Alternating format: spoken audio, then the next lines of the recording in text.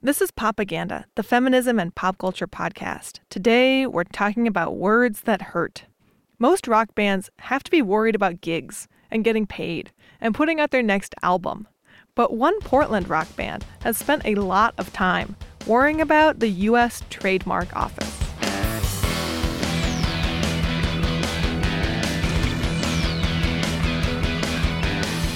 Simon Tam heads up the rock band called the Slants.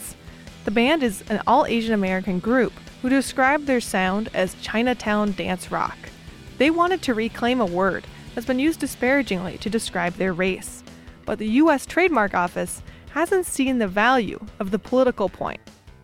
Rocker Simon Tam tells the story. My first real lesson on the power of language was at the age of 11. In the basketball courts at school, I was tormented by other students. They'd throw balls, punches, rocks, and insults, while yelling gook and jap. One day, I had enough. I threw back. I'm a chink. Get it right. Stunned, they didn't know what to do. Confused, they stopped. The act of claiming an identity can be transformational. It can provide healing and empowerment. It can wield solidarity within a community. And perhaps most importantly, it can diminish power from an oppressor, a dominant group. The idea of reappropriation isn't a new one. The process of turning negative words, symbols, or ideas into positive parts of our own identity can involve repurposing a racial epithet or taking on a stereotype for socio-political empowerment. But reappropriation can be confusing. Sometimes people can't figure out the nuances on why something is or isn't offensive. Nearly a decade ago, I started what many have referred to as the world's first and only all-Asian American dance rock band. In addition to our brand of 80s-inspired synth pop, we got involved with social justice. We toured the country fighting stereotypes about Asian Americans, led workshops, raised money for charities, and provided a bold portrayal of culture through our music. It was an incredible time, and letters of support from marginalized communities poured in. Well, during this time, our attorney recommended that we register the trademark on our band's name, something that's commonly done for national acts. However, the U.S. Trademark Office rejected it, claiming our name was disparaging to Asians. I named the band the Slants.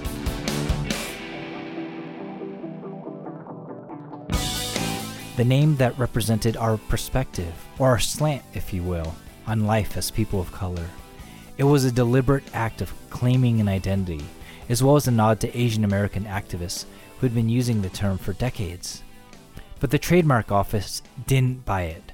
They used sources like UrbanDictionary.com, a photo of Miley Cyrus pulling her eyes back in a slant eye gesture, and anonymous posts on internet message boards to quote-unquote prove that it was offensive. In 2010, the Trademark Office denied my first application to trademark our band's name. So for the past 5 years, I've been fighting in numerous courts. I've supplied thousands of pages of evidence, including letters of support from prominent community leaders and organizations, independent national surveys, an expert report from a co-editor at the New American Oxford Dictionary, and more. The Trademark Office was not swayed. They called our effort laudable, but not influential. And with just a few keystrokes, they wiped away the voices of thousands of Asian Americans and told me that I had no right to represent all Asian Americans.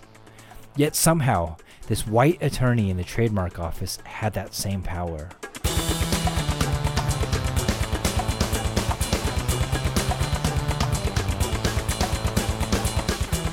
Unlike many other disparaging trademarks like the Washington Redskins, I'm a member of the actual community group in question. Plus, the name I'm trying to trademark is not an inherent racial slur. Slant is a common, everyday term. In fact, it's been trademarked hundreds of times. I'm the only person in all of U.S. history to be denied a trademark registration for being offensive to Asian Americans. Why? The Trademark Office wrote, "It is uncontested that the applicant is a founding member of a band composed of members of Asian descent. Then they pointed out the obvious Asian imagery on our website, including photographs of Asian people and an album cover with a quote-unquote stylized dragon. In essence, we were too Asian to trademark the name The Slants. When we pointed out their racism, the trademark office backpedaled, claiming that anyone with that kind of imagery would be subject for denial. The problem is, we're an Asian band. We can't change our ethnic identities. Those photographs are of us. That artwork is reflective of our respective cultural heritages. Under this absurd legal premise, slant is something that anyone could trademark. Anyone except Asian Americans. This is also why you see white people trademarking terms like Jap and Oriental without even being questioned. But when a Chinese American applied to trademark Chink Pride, he was swiftly denied. He was also told that it was racist to Asians. The law that the Trademark Office is using was written in 1942, decades before the Civil Rights Act. It's been disproportionately affecting minorities for almost 70 years, abridging free speech rights from those groups. Almost a century of oppression in this area is now riding on the case of one Asian American rock band. Social theorists say that our identity can both be influenced by, as well as influence the world around us. Every scientific study confirms that the stigma of derogatory terms like queer and bitch are mediated by perceived power when the reference group owns them. The role of the government shouldn't include deciding how a group defines themselves. That right should belong to the community itself. You could see in example after example that the dominant group is not only inconsistent, but completely off base when it comes to the sentiment of the people that have been marginalized for centuries.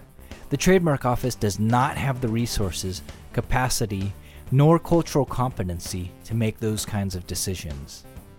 In our case, a federal circuit judge confirmed this.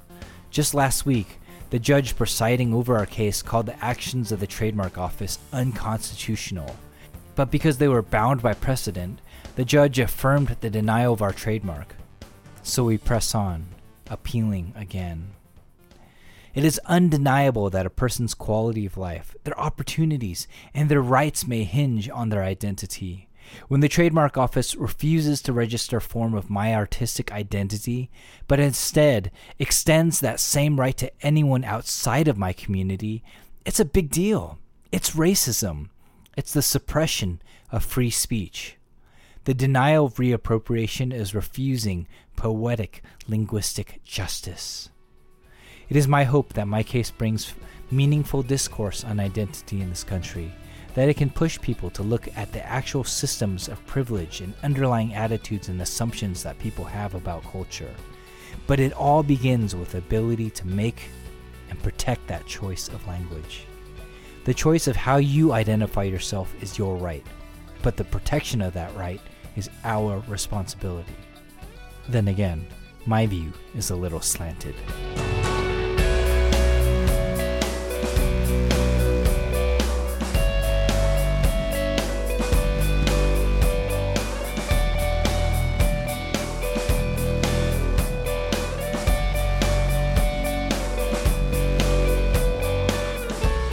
That was Simon Tam of the Slants, who in October will be heading back to the Federal Court of Appeals to try and trademark their band name. Until then, the group is busy making music.